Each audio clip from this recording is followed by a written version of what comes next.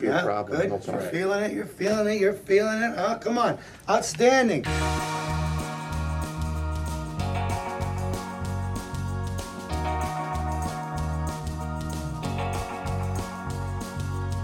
Hello, everyone. Welcome to the Underrated Podcast. In this podcast, we discuss the films that we feel are underrated, underappreciated, or ones that have just slipped under the radar and passed most people by. I'm Derek McDuff, and with me are Fred and Alan Torres. Hey, what's up? How's it going? Ariel Ortiz. Hi. And our special guest from the In Quest of Geek podcast, Jason Patrick Gaylett. Hi, guys. How you doing? Oh, thank you. I stepped right on that. Sorry. No, that's all right. Today, we're going to be talking about Smokin Aces, a 2007 film written and directed by Joe Carnahan.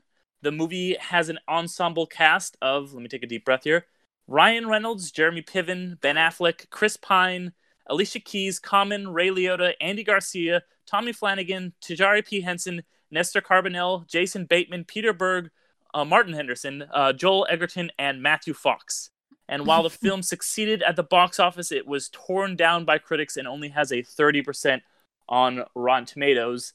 This film was actually suggested to us by our guest today. So, Jason, I don't know if you wanted to start us off and tell us what led you to suggest this film as an underrated movie for us to check out. Well, first off, I had to check the Rotten Tomatoes score for this just to make sure that it fit your guys' criteria for the show. But I have a weird thing for early 2000s action films. And like the weirder they are, like the better they are for me, right? And I remember seeing this film and thinking, "Oh my gosh, this has so many popular people across the pop culture spectrum." And then like I knew nobody who saw it. I saw it in theaters actually. Oh God, that makes me feel so much better. I saw it at theaters, and I actually only went in knowing that, of course, Ryan Reynolds, basically who was on the poster, I think it was Ryan Reynolds, Common, Jeremy Piven, Alicia Keys. Those are the only ones that I knew going in, and then watched the movie completely. Didn't recognize Chris Pine, of course, because his character just is kind of unrecognizable if you don't pay attention, and kind of like I think a little bit more now, so he would be recognizable. But back then, this was pre Star Trek, pre Wonder Woman, so but I knew of Chris Pine. But yeah, so I didn't recognize him on first glance. But this movie, I have always loved it. I don't understand why it kind of got bad reviews. Especially looking back at it now, just the pacing of it is really good in my opinion. It doesn't like have any time to take a breath, which is, or take these long pauses of like exposition that other movies of this kind could have taken. So even especially right now, it was like I remembered like the fast pacedness of this movie, and kind of was super surprised of how quickly everything happened, because I didn't remember exactly like how fast it happened. And I knew, of course, like what things were going to happen, but yeah, it's still the fast pacedness, and Ryan Reynolds, I think, kind of gets shoeboxed in a way that when you come across these movies that kind of show a different side to him, and show that he actually is pretty good outside of a comedic standpoint in his films, especially for this one, even though it's a small part but it ends up being a very big part of the movie. And just I'll talk about it later, but the final scene in his is one of the best, in my opinion, one of the best final scenes of a movie. It's so memorable to me that that's why I wanted to watch this movie. And I had put it on our list previously. So I was like, once you suggested it, I was like, yes, let's do it. I've been wanting to do this movie just for that final scene alone, but also the entire movie. But that final scene alone is just worth recognition. Yeah, no, I fucking love that last scene. It gives me chills. Like, whenever I see it. Because up till that point, you're like, oh, this is just kind of like a fun, like kind of dumb action movie, and then the last scene of like kind of recontextualizes everything you've seen. It's one of those movies that like The Prestige or something. When you watch it a second time, you're like, everything makes so much more sense now. Yeah. I'm really glad that you mentioned Chris Pine as well. 2 years before this, his largest role was one of the other princes in The Princess Diaries 2. Yeah, exactly. That's how I knew him. I knew him because he was the prince. The prince that was trying to take Mia Thermopolis's crown away. Yeah, and this was that's why I was like, wait a minute, this is Chris Pine. Mm-hmm. And I actually forgot that he was in this film. I remembered everybody else except him.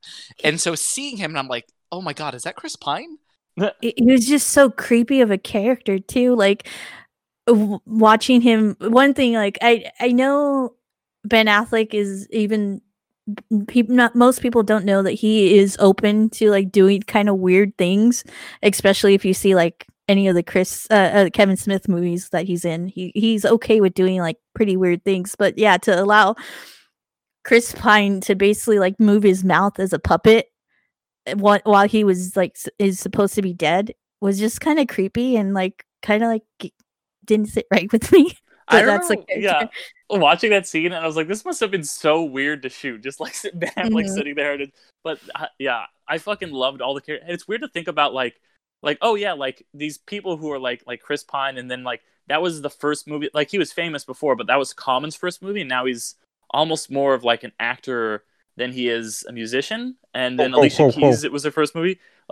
He's won an Academy Award for his work as a music, but okay. Well, I mean, I was gonna be like, slow your roll. Common, he does, like he water does for a lot chocolate. of both now. He's good. He does a lot, but like now he's pretty much as well known as an actor as he is, as a musician. Like he's on Hell on Wheels, and like he's in all these movies and stuff. So like I feel like he really kind of like got some untapped talent in here, because even like Joel Egerton has got a pretty tiny role in this. Like he doesn't even get a mention in the credits, but Matthew Fox, who was only in it for like 3 seconds, does, which I thought was kind of funny. Yeah, I knew you. Because I had forgotten that he was in it, and then until today when I watched it, and then right away I was like, Dick's gonna like this part. And then he died. Yeah. He kind of pretty much dies the same way that he dies in Lost, where he gets like stabbed. Spoilers. It's a 12-year finale. Richard Alpert didn't stab them in Lost. They've been dead since the show started, right? Or something like that. Oh my god! I mean, you guys are gonna make me lose my fucking mind right now. Not debatable. It's not debatable. They were not dead. Oh all right. Yeah, I wish Lost was Lost. In purgatory, but whatever. No, they didn't. They were not in. Okay, I'm not even gonna get into it. But I, that the other guy in that scene, Nestor Carbonell, he's also from Lost, right? Yeah, yeah. I kind of like. Back at it again.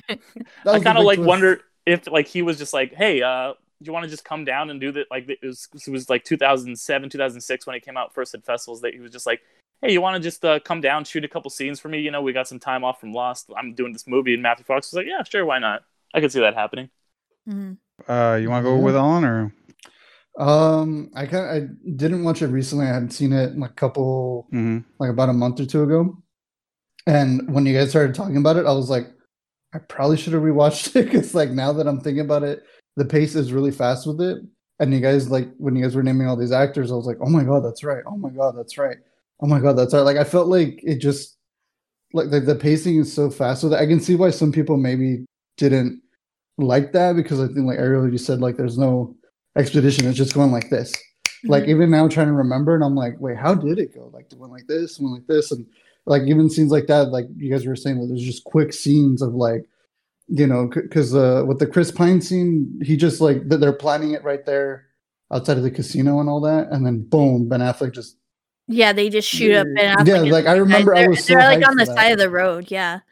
Yeah, like I was like, oh man, I was so excited, because I was like, I don't know he was in this. I don't know like Ben Affleck was in this. Bam, and I was like, oh, okay. Because they kind of build Ben Affleck up to be the main character in the beginning, and then they're just like, nope, he's dead. This is kind of just an ensemble. Don't worry about it. Yeah, one of the main guys that have like horse in the race, kind of so to speak, but their horse gets sent to the glue factory pretty quickly. To the gulag. The gulag. Yeah. But yeah, no, I mean, I dug it. I definitely, it is like one of those movies you do have to rewatch just to kind of pick up on things. Because like now looking back, I'm like, damn, there was a lot of things that you pick up over rewatching it. I think also too, though, like just kind of being devil's advocate and all that. Like, I think maybe the reason why it wasn't so popular was because of the pacing. Because when I did ask people, I'm like, have you seen Smoking Aces? They're like, I don't know, man. It seems like it's too much. There's like 50 people in that movie. And I remember even seeing like trailers and commercials where they're like, it's da da da da da da da da da. I feel like after a while they're like, we're it's too much. Maybe that people kind of shy away from it because they're like, there's just too many cooks, I guess. I think that's a trend that's like kind of been nowadays, yeah. Nowadays, yeah. Yeah, with the Avengers and all the crossover films, all the comic book movies, nowadays it might just be one of those things where it was a little too ahead of its time. I mean, there are films where they have like a whole ensemble film or an ensemble cast, but I think this was just way too big. Maybe like people just felt like, especially with that too, with the Ben Affleck scene, like with me, people go, "Oh, cool! Oh, this guy's in it, or this girl's in it." You know, that's awesome. They're gone, and you're like, "Oh." Yeah, if I can jump in on this one. Yeah, that's the feeling I got. Look, I like the movie. It's action, just like the old action movies, you know, like Rambo and Arnold Schwarzenegger back in the days when you were watching them in the 90s, you know, those movies, 80s movies that you'd watch action movies on like UPN or Channel 13 or 11 or whatever when you were a kid. It's got that feeling of like action, just constant action. It does have a story, and if the story is good, it's just I'll jump on that topic where you were there, Alan. It is jumpy. It's really fast. You don't get a lot of time with each character. They do throw enough at you, so maybe you feel for some of them, but it's never enough. How can I put it? Like exposition or enough feeling for you to feel for them. It's just like here's an assassin, boom, he's dead, and let's move on to the next one until you whittle down to the core of the guys. Which at the same time, for maybe your average moviegoer that just kind of there, it just seems like a lot. Because with like Avengers or even like let's just say Fast and the Furious, right? Who has a big ensemble cast, they don't throw everybody in the first movie. By the time you reach 9, there's a bunch of characters. That's when you bring in the family. Yeah, but if you started with like the first one, it was just a couple of them. If you're a new guy jumping in on 9, you might be like, well, what the hell is this? There's so many guys. Or the same thing, you watch Endgame, you go, what the hell is all these people? It's too much. But then they go, hey, go watch the first ones. It'll give you that story and the backstory of everybody and all the stuff that you need. I think this movie was cool. I love the action. You know, the sniper shooting the people across the building was amazing. Her then seeing the chick, thinking that the chick is with a guy now, that was cool. That one made me kind of laugh a little bit. She felt a little jealous, a little betrayed, I guess it seemed like. I thought, like, actually, when I was watching it, I was thinking, like, you don't get a lot of time with any of these characters, but I think it still does a really good job of making you care about them. Like, each of them feel unique without them being necessarily they gimmicky. feel unique because they're over the top on some of them. Because the ones that you feel for are more normal, like you're the two officers, right? You kind of go through the story with them. They tend to be more plain, more normal. But also, but they give you a lot of that, and that's Ryan Reynolds. You know what I'm saying? Like them being the FBI agents, they're a lot more plain than some of these other guys. Some of these characters are just they got like crazy accents or they're wildly dressed, so you'll remember them because of their personalities over the actual who they were.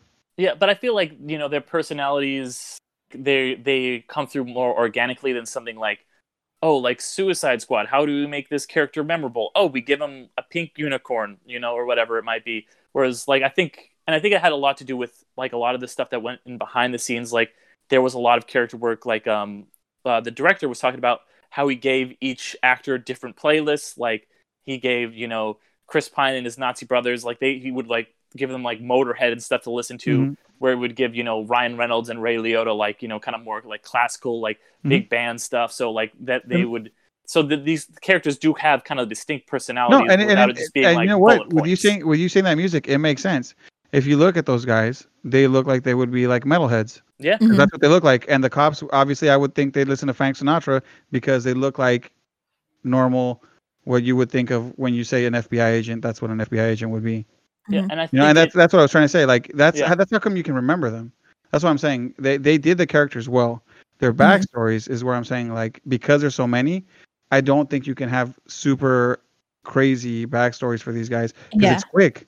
Even Yeah, the assassin guy who changes, who was in the wheelchair, like blowing on it, and then next thing you know, he's takes off his mask and it's this white dude with a scar. And so they give things like, I'll remember the scar. You see him, he's bald, he's got a scar, like a big scar across his mouth. They'll give you things so you can remember it's this guy, it's that guy, it was this, it was that. I applaud that. I applaud that because they were able to make you remember these people, whether you're going to remember their names or not, whether you're going to remember everything. You're going to remember them because they made them distinct enough that you're going to know each group. You know, the group that looked like like the cops, the bounty hunters. the Motorhead guys, like the Motorhead guys, all psychoed out. Yeah. You know, each group.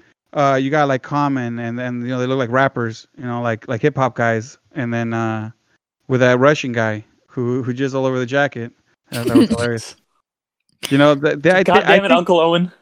I think they did a good job. I think they did a good job for what it was, but I do think it's one of those movies that, you know, at the time was that in? I think that's always the thing that we run into with these movies. Was that still in at the time when the movie came out?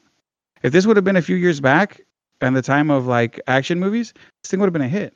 Mm-hmm. Remember the Italian Job and all those other movies? They did well. This would have been one of the movies up there with those. But in the time frame that it came out in, I gotta wonder.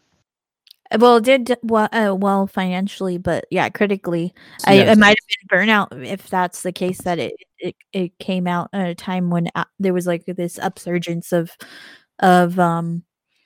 these kind of action movies. But I think going back to how all these characters are presented and doing it in a way where it's the FBI agents of Ryan Reynolds and Ray Liotta kind of like being debriefed kind of brings you into that area of like what this is, and it's kind of like brings you into how fast paced this kind of situation could be. Like they were in DC first, and then New York, and then jumping all around, and then I think that might add to kind of connecting to Ryan Reynolds' character and Ray Liotta's character, because you are kind of like on that fast-paced journey with them too. And then I did enjoy very much like going back on how they kind of presented Ryan Reynolds and Ray Liotta. They didn't do too much, but you felt for Ryan Reynolds when he lost Ray Liotta and like trying to save him and all that. And I think they did a lot with like effectively in this short amount of time, and kind of didn't over boggle me, which is like a very impressive thing with this big cast. Yeah. I think for me, when it comes to this film, whenever I usually talk about things on my show, it's mostly about like comic books and video games and pop culture in general, right? But something that I'm really, really nerdy about are heist films. And I always kind of equate assassin films to heist films as well, because assassin films are just heist films, but they're trying to steal a life at this point, right? And so I love these types of films, and to me, I kind of equate this type of film to not it's like almost a Guy Ritchie film, but it's also like kind of a proto John Wick film. Okay, yeah. That's a good way to put it. Yeah. That is a good way to put it. Yeah, so with John Wick, I always use John Wick as the perfect example of how to flesh out a universe without telling you anything about it, right? With this particular universe, with Smokin Aces, there are these outlandish characters. There are and these people just tend to stand out just in real life in general, right? Just however many times they gun down somebody just like in broad daylight without like anything happening to them, like was very, very surprising. But it's also, you know, John Wick kind of builds off of that sort of feeling where it's not those outlandish characters that they're pushing forward, but it's more of like a gentleman culture with John Wick that tends to do all of the outlandish killings. Mm-hmm. So and I think it's like recognizable like genre of assassins that kind of like allow both Smokin Aces and John Wick to like jump into the deep end right away, because it's kind of like going off of tropes that exist in you know, pop culture, society, or your knowledge of that assassins kind of history. Oh, go ahead. I don't know. Yeah, I thought you were finishing a thought. I was like, wait. Yeah, no. I don't know, but I mean, pretty much what I was going to say was I think the movie would have done a lot better if it waited like 2 more years. Because 2 more years, I'm sorry, it was 2007, right? Mm-hmm. Yeah. 3 more years. Sorry, 3 more years. 3 more years. 2010. I think that's when Expendables dropped, and that's when like you had the ensemble cast of all the action movie stars. Yeah. I think if it had came out in 2010 or any time after that, it probably would have flourished, and we might have even saw like you were saying the like a prototype John Wick kind of like film series. I mean, I wouldn't be surprised if there was a sequel, but big. I looked yeah, up, like a prequel. I didn't want to Oh, watch really? the prequel. No. Yeah, it was like made for DVD prequel. Yeah. That. Oh, yeah. then yeah. No. The director didn't do it, and like nobody came back except for like the guy with the scar. But that's a weird phenomenon now too, right? Where it got made straight to DVD, so we're not going to see it. But if it releases on like Netflix or Hulu or something like that, we're way more open to watch it, right? Yeah, that's a good point. Well, I feel like Netflix is kind of like and Hulu, like they're kind of like the prestige. Martin Scorsese is not going to do a direct to DVD movie, you know, like Noah Baumbach is not going to like put out something like those are usually for like just like the shitty sequels that like can't like after the series has like overstayed its welcome, like, oh, we've released like 12 Chucky movies and like nobody's going to see them in the theater anymore, but we can still make a couple bucks on straight to DVD. Whereas, you know, like if it's something on Hulu, it's like, okay, you can get, you know, Elle Fanning and Nicholas Hoult to do like this kind of like 10-part series on Hulu that's, you know, like it's almost like they almost like skirt the line between prestige TV and like theatrically released movies with a lot of this Hulu, Netflix stuff that they're releasing. So I do feel like it is kind of like a higher echelon of movie than, you know, the straight to DVD movies that we've watched for so long. You know, but I like to say there are some though that go straight to DVD that are actually bangers that come out and nobody watches because they're straight to DVD, but they were good movies. I'll put one out there: Lion King 1.5. Yes, thank you. Oh my god, I was thinking that. Yeah. Oh my god, I was gonna throw that one out there, and that's true. It never showed in the movies? No, none of the like Disney had this weird thing from like in like the 90s up until like Wreck-It Ralph 2 came out, where they're like, we're just like not gonna make theatrical sequels to all of our hit movies. We're just gonna make and it was because like what happened was like Rescuers like Down Under came out and did really bad. That was like their first sequel, and then I like that movie. They like released Return of Jafar on DVD, and it was like the biggest selling DVD of all time. So like this is what we're gonna do, and like that's another Return of Jafar and King of Thieves. If we're talking about like straight to DVD movies, like those are like the top tier. I feel like. King of Thieves. That's not even fair for. Was it King of Thieves or Prince of Thieves or? It's King of Thieves, I think. Okay. Yeah. Okay. Yeah. They got Sean Connery to be Aladdin's dad. It's John Rhys Davies. What the hell, really? Is it John Rhys Davies? Okay, got it. He's just doing like a Scottish accent. No. Just like, hello, Aladdin. That's just not fair. Like you're gonna immediately make money if you're getting the dude from Indiana Jones, right? And getting Robin Williams back too as the genie. Oh, for the genie in the third film. I'm not gonna lie, I was surprised about that. Well, because he quit in the second one. There was like a big falling out between him and Disney. So if you notice in the second Aladdin, the genie sounds a lot more like Homer Simpson. Because Dan Castellaneta came and did that, but then he did come back for the third one for King of Thieves. Robin Williams did. No, yeah, it's so funny we talk about that because literally last night we watched Atlantis, the Disney one. I fucking love that movie. Oh, good lord, that movie is so good. It's good. It's pretty good. I rewatched it again because I hadn't seen it like in 20 years. But like I remember looking on Disney Plus because it has a subtitle. It's like The Lost Kingdom, and then there's like another Atlantis direct to DVD sequel. And I was like, wait. Don't pick the shitty DVD one. I don't want to watch that one. I was like, I want to make sure it's the original. And then we found it. But that's so funny that we talk about that because like I kind of thought of like the Drake meme almost, where it's like he's like nah, it's just like straight to DVD, but then it's like now streaming. I fuck with that. Yeah, no, that is a good point. That I guess I am pretty biased against straight to DVD movies. Yeah, it's the thing that it had a bad reputation. The movies weren't always bad. There were some Chucky ones. I know you said Chucky, but there's some Chucky ones that came out recently before the Mark Hamill one that are actually fire. I think the Yeah, last I've been two wanting to watch those. so good. I saw them so good. You guys are missing out if you guys haven't seen them. They're actually really damn good. But that's the thing. Nobody really watches them because they're just like straight to DVD stuff that they made. But it's fucking good. They're awesome. And that's the thing. It's the same thing with underrated movies that it is those things. People just have a bias for it already and just go, nah, it ain't good. I think too nowadays we kind of put streaming on a pedestal. Yeah, we have compared to it because like now it's like you go to work and you're around the water cooler and it's like, did you binge all of Sabrina last night? No, but I binged all of Narcos last night, and it's like, holy shit! Like and you're literally just releasing it straight to home video essentially, and people are like, fuck it, yeah, I'm gonna like gobble it all up, but straight to DVD, forget about it. I ain't gonna watch Leprechaun 7 in space, something like that. No, Leprechaun in the Hood. Now that was a good one. I was thinking about that one too. That one was so dumb, but it was funny. Jason Takes Manhattan. Yes, that one was. I love the name because it's not even Manhattan until like the last 20 minutes. It should be called Jason on a Boat because that's where most of the movie is. Yeah, Jason on a boat, but he does like just knock a dude's block off like the most literal way, and it's fucking amazing. I love it. Oh man. But real fast, I wanted to get back to the movie, what we were kind of saying before.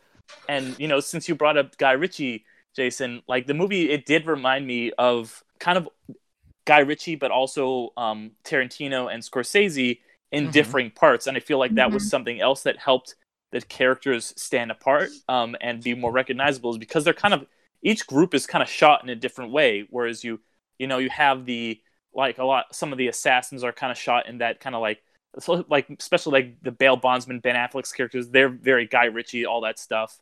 And then you have those more straight-laced cops, and that kind of feels like a more gritty, realistic Scorsese movie. And then you have the over-the-top like Nazis and like things exploding in slow motion, and like there's tiger roars, and that feels maybe more like a Tarantino, just like really bloody, explosive movie. And I think that having all these different styles makes the characters feel very distinct and kind of like gives you that cool feeling of like, this is a big ensemble kind of movie. There's all these different things going on, and it has all these different things I love about all these different directors kind of being drawn into one thing. And then you have like it all kind of comes together in that ending that makes it so much more emotionally resonant when it is just like such a fucking powerful scene. Like you get it all explained by Andy Garcia, and Ryan Reynolds just sits there and he just yanks the things out, and it's like, I even like in my notes I took, like I just have a note that says that last shot though, because that final moment is just so much. Like the entire movie. Yeah. Builds So do you want to kind of like explain the whole scene and kind of thing for the listeners, see if like spoilers. So first off, who was this their first time ever seeing it though? Did all of it? I don't think anybody. Yeah, I had seen it before. Yeah. Okay, but so can you remember like the first time you saw it? Like, how did that twist kind of like take you? Did it take you by surprise? That twist fucking hit me. Like I was saying earlier, like I watching the movie, I was like, this is just a fun action movie. And then like when you see that scene and you're like, oh no, this was about something, like that twist. And it's like the best kind of twist, because twists in movies, they tend to go one of two ways. It's either like something where it's like you can really easily predict it, or it's something where it's like there's no way you could have predicted it. But it hits that like sweet spot like very few movies do, where it makes total sense. Things that they say earlier, like the child support and the surgery, it's like, oh my god, in the moment I thought that was nothing, but it's everything. And so it's like the twist, I was just like, this is fucking brilliant. I had like the Shia LaBeouf clapping in the theater moment when I first saw it. I was like, this is amazing. So basically, for anybody who hasn't seen it or hasn't seen it in a while, to recap what happens at the end is, after Ray Liotta dies and everyone's like, what was happening? Why is there all this death? They're like, yeah, so the guy who, went undercover to infiltrate the mob from the FBI in like the 40s, he actually became the mobster. He kind of became his cover, lived it out, and he's been dying. He didn't put the hit out on Buddy Israel. When he said he wanted his heart, it was literal. The Swede, who you think is the assassin, is going to cut out his heart and do a heart transplant. And the FBI has basically been going along with all this on a whim, on a chance that they might get some information out of this, guy who used to be in the FBI 50 years ago. And they have let all this destruction and death happen to their own agents who have been killed. And Ryan Reynolds just kind of at the end, after hearing all this, is like, you know what? Fuck this. I'm done with all this. Pulls the plug out, kills both Buddy Israel and the guy, and just sits there. And it's just like he takes out his gun, he puts down his badge. He's like, I'm done. Like, this is. He does it in the most poetic way that even to rewatching it right now just hits me so hard, because he basically has this argument, or like yells at Andy Garcia's character about wanting justice and stuff like that, and Andy Garcia, being the deputy director of the FBI, is just like, this is how it is. This is how it is. There's a door if you want it, or just leave. And he's like, are you okay with this? And then he says, yeah. And then once Andy Garcia walks away, he goes in and basically, pulls the plugs. But the way that he lays down his gun and his badge is like, this is my resignation, kind of, is just so poetic. And then thinking back and like thinking of, are they going to, like, what are they going to do with him? How are they going to punish him? And then thinking that they might not punish him, they might just like let him go, because if they're not going to uncover this FBI secret from 50 years ago, they're going to want to keep it quiet. So I think it's like the epiphany, the apex of poetic justice, in my opinion. Yeah. It's interesting you say that, because there's actually an alternate ending which they shot but didn't do anything with. That's actually on the DVD that I watched, where like Ryan, after Andy Garcia gives the speech, Ryan Reynolds just like unloads his gun and just shoots both of them, and that would have been terrible. Like, I would have hated if it ended like that. But you have this. Like, that's what I thought was going to happen. Yeah, you have the slow scene with the music, and like you said, he like lays his gun down and he just sits there and he's like literally crying. I remember like after because I didn't recognize Ryan Reynolds when I first saw it. Yeah, I didn't know who it was. I was like, and then it ended. I was like, who was the actor in this? Like, that was a great performance. And I was like, all I knew him from at the time was like, that's Van Wilder. Like, he's got those dramatic chops. And it blew me I guess away. you've never seen, because Blade Trinity came out before this, and he had a beard then, so I knew it was Ryan Reynolds going into watching it. But yeah, it's just that scene alone shows how much range like Ryan Reynolds, given the chance, can have, and it's such a great acting wise like moment. Like, he's crying, but at the same time he's like has this slight smile on his face, because he knows that he got justice for his partner, for all of the his fellow agents that died. It's just kind of like this, like, he essentially threw out his career and possibly his life away, but he did it for a meaningful thing. So you get all of that emotion and all of that meaning, and just from his face, and just the final scene of like, in the zoom in on him, and just him like just putting his head down, is just like really good cinema. Yeah. Yeah, real talk. I want him to blast everybody, but that's just me at that point.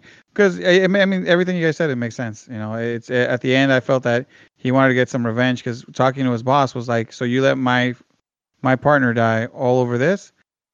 I could have seen him shoot them both. That would have been kind of cool. But the unplugging the thing, the first time I saw it, I thought he was going to shoot himself in the head. I thought so too. Because I thought he was going to unplug it and he was going to shoot himself in the head. Because I just thought, well, that's the way to go out, right? So that way they don't put you in jail, or they don't whatever, and you're done. Him putting his badge down and stuff, that was cool. I did see that I think it was like the deleted scene where he shoots the guys. Because I was like, I remember him shooting them. I don't know why he unplugged it. But yeah, that either way, I mean, the way I see it, he got his revenge, and I thought that was cool. A good way to end it. Them trying to break in and stuff like that just shows how much they wanted him. But him unplugging it, I was down with that. That was the way I wanted it. I was like, man, these fucks are gonna get to live. I don't think so. So him doing that, I thought was cool. Well, it's a way of showing mercy, and just also like getting revenge. Well, no, like, because they were both pretty much dead. I mean, the only thing keeping them alive was being plugged in. because the one guy they stopped his heart, I think, and then the other guy, well, his heart was already stopping, so they had to swap him to live. So I mean, he could have shot them, but I mean, I think it shows a lot more of like it's not vengeful, whereas it's revenge. Just unplugging them. I don't know, Yeah, and just like, maybe these the guys slow deserve decline. to die. Yeah, just this maybe the slow decline too, because like if you shot like that's sudden, but to have these people trying desperately to try to break in while they watch these people kind of slowly die. I guess because my only thought was like, what if they got in and then they try to like pump this other guy's heart back to get him moving again? I was like, you shoot them in the heart and they're done. Like you dusted them and then nobody gets to come back. It was a good ending though. I mean, I agree with everything you guys said. It really makes you, it really hits you in the feel seeing him mourn for his fallen comrade. Yeah. If I can ask a question too, are there like certain things in films that because you have knowledge of it outside of a film, it takes you out of the film itself? Because for me personally, I have a problem with firearms. And how they're and how they're used at times as well, right? Like how people just how people treat firearms in general.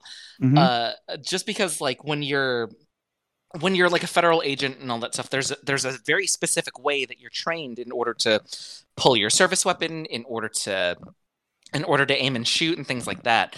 And that scene where Ray Liotta and oh gosh, the Hispanic assassin, the one with like yes, Nestor Carbonell. Yeah, character. The one with like the Assassin's Creed knife. Yes. Right. Okay. So when they're in the scene, he actually shoots from the hip, which is not really something that you train for when you learn to shoot from like a state or federal entity, right?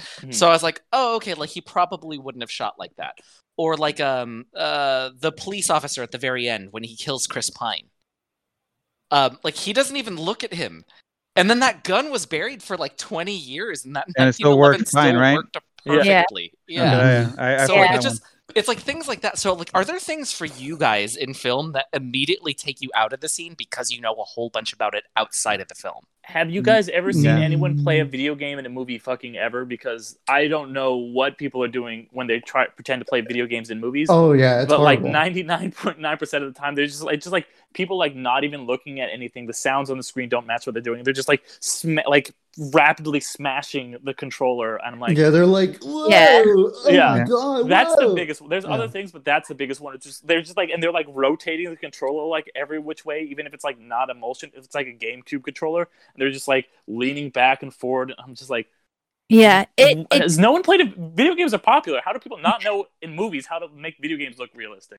Yeah, it takes a lot for something to take me out of a movie. I tend to be okay with suspending disbelief while I watch a movie. The thing that takes me out of a movie is more dialogue and storyline, I guess, like where it's that it just completely does not make sense, or what they say or something like that just completely takes me out of the movie. Like the biggest one that's ever taken me out of a movie was like, as it's known by many of us, is Fantastic, the horrible Fantastic. I haven't seen it, but I've heard numerous. The one with Chris Evans or the new one?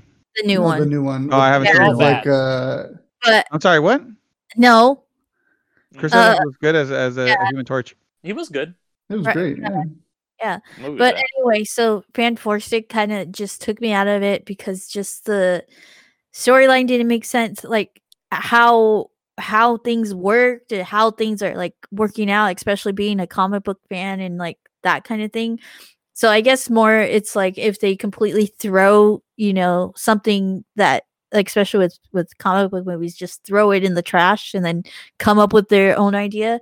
Yeah, that takes me out of it.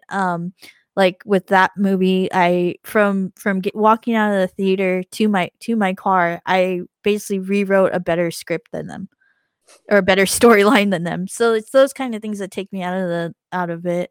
And also, like, yeah, actors' chemistry can take me out of it if they're not mashing, if it's just bad acting and stuff. I was gonna say with the whole gun thing, I completely understand.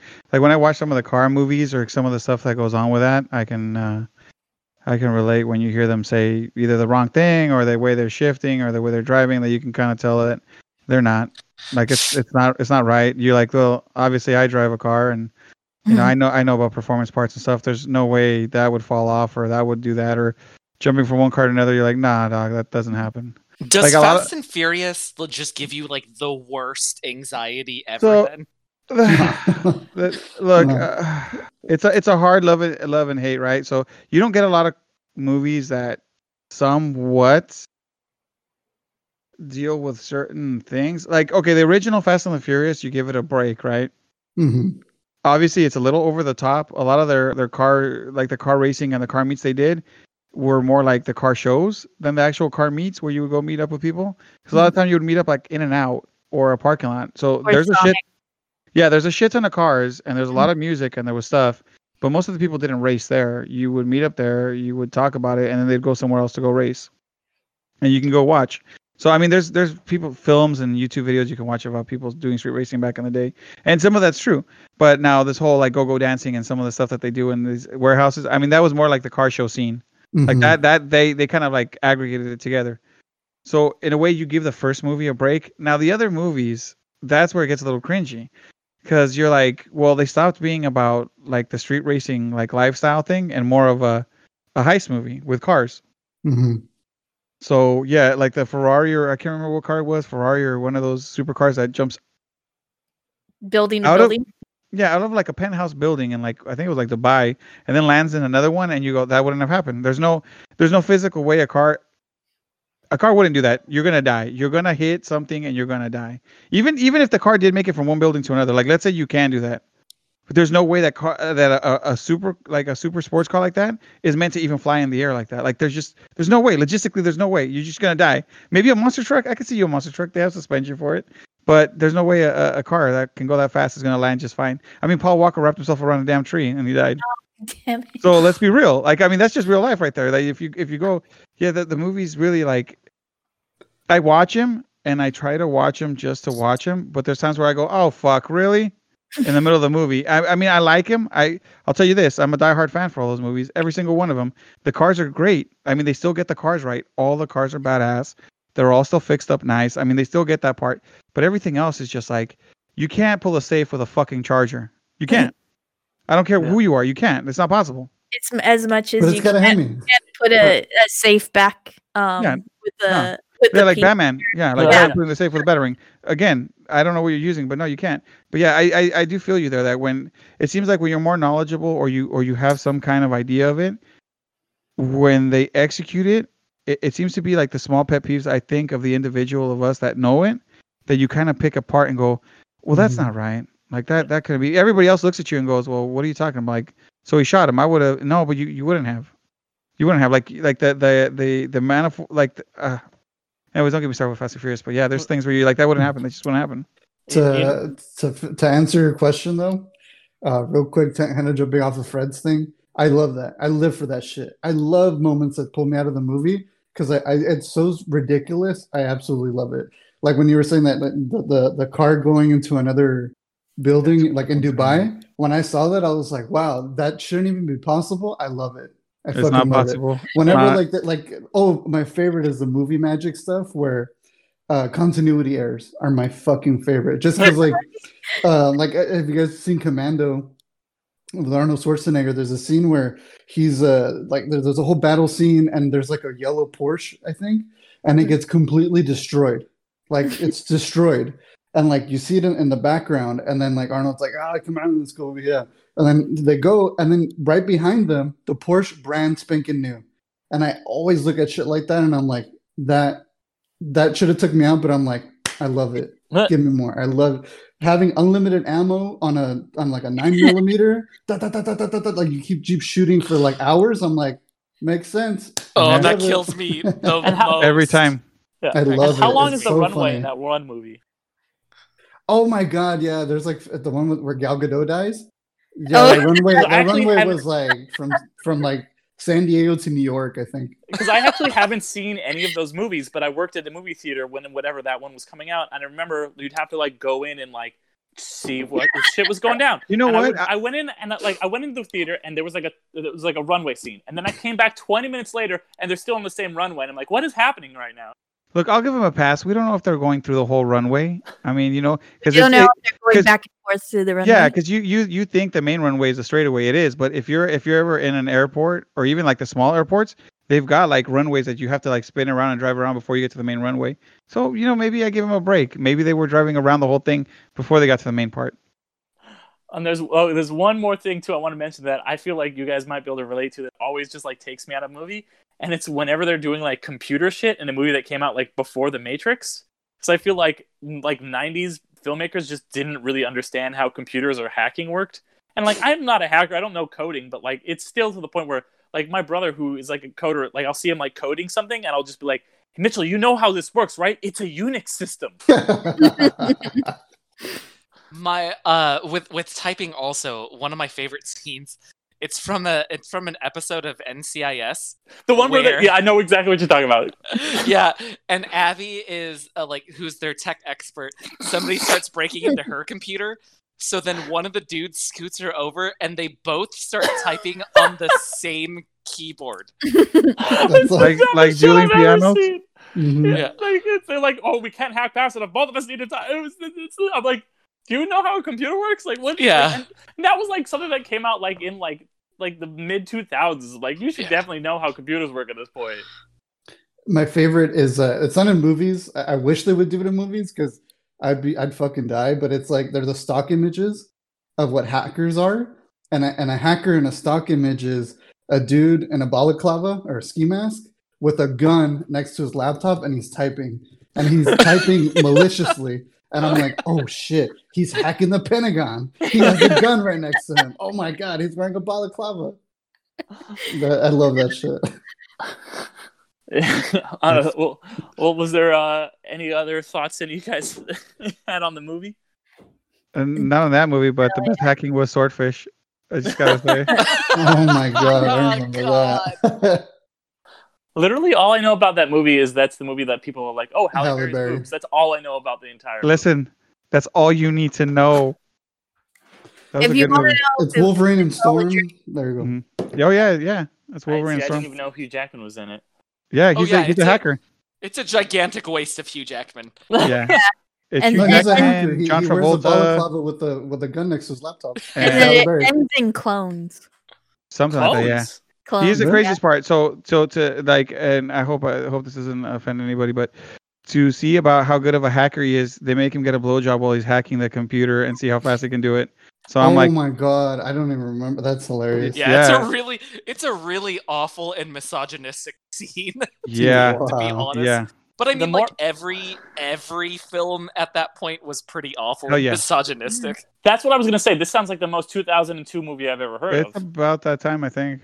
Mm-hmm. Mm-hmm. It worked for the time. I remember watching it, going like, "This is a man's movie." I was like, Halle Berry, how we doing? You know what happens when a toad gets struck by lightning?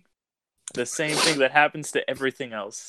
Oh god, just the worst line. I love it. The early 2000s were truly dark days. Mm-hmm. Early 2000s comic book movies were very hit or miss. Not great. Yeah. I think like for a while it was like from like 95 to like 2005 there was this era of just like you go watch Fantastic Four and Ghost Rider and you're like they're kind of like I don't know. Yeah.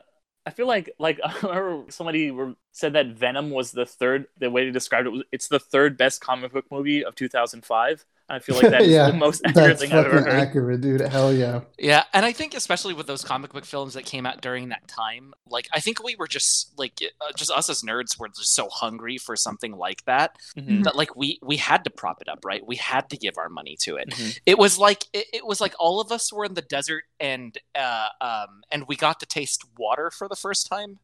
Yeah. You know, and then after that, like I mean, just after the first Iron Man, then it was just all Yeah. So, yeah, I think like for the absolute most part, after 2005, I do agree with you. The comic book films were more than decent. Mm. Definitely. But yeah, any last words on the film?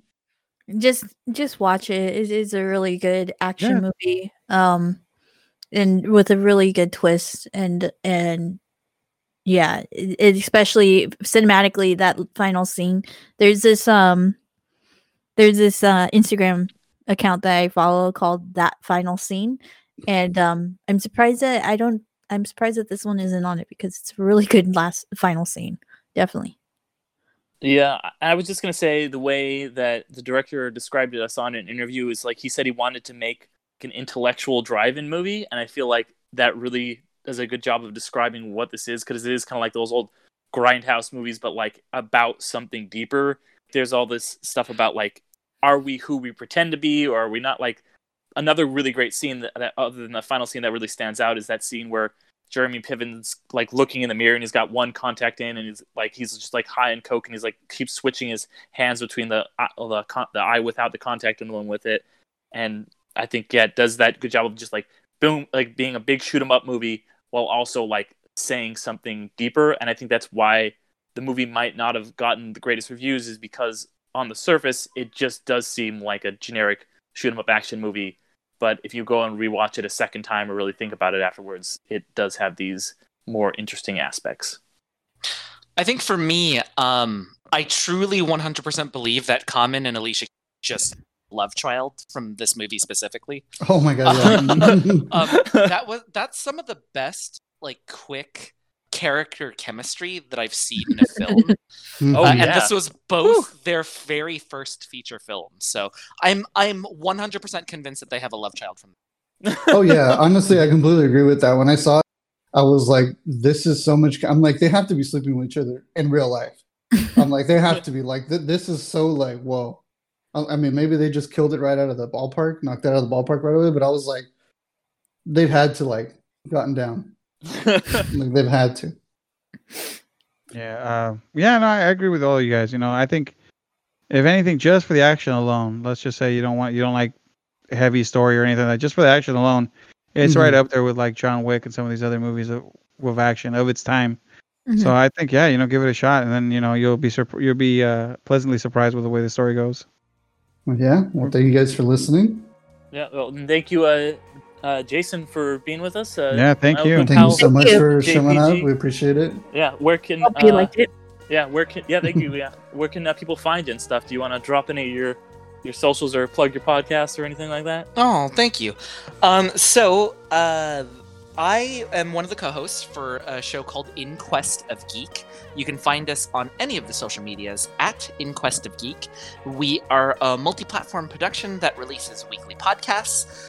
We do Twitch streams, and then we're about to release an actual play RPG as well. So you can find us there, and if you want to hear anything about pop culture, listen to us second, listen to this show first.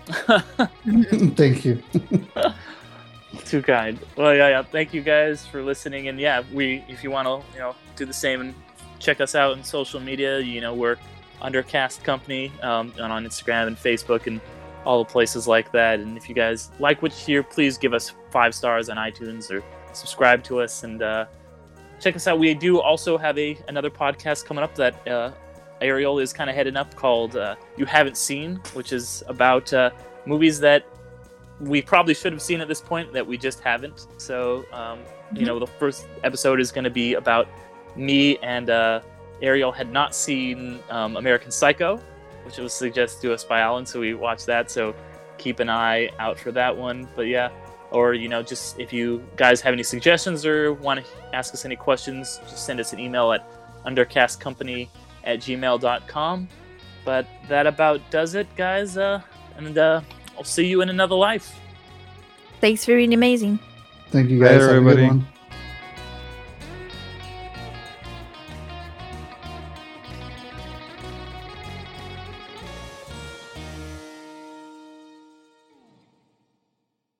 I'm Ray, and I quit smoking with Chantix.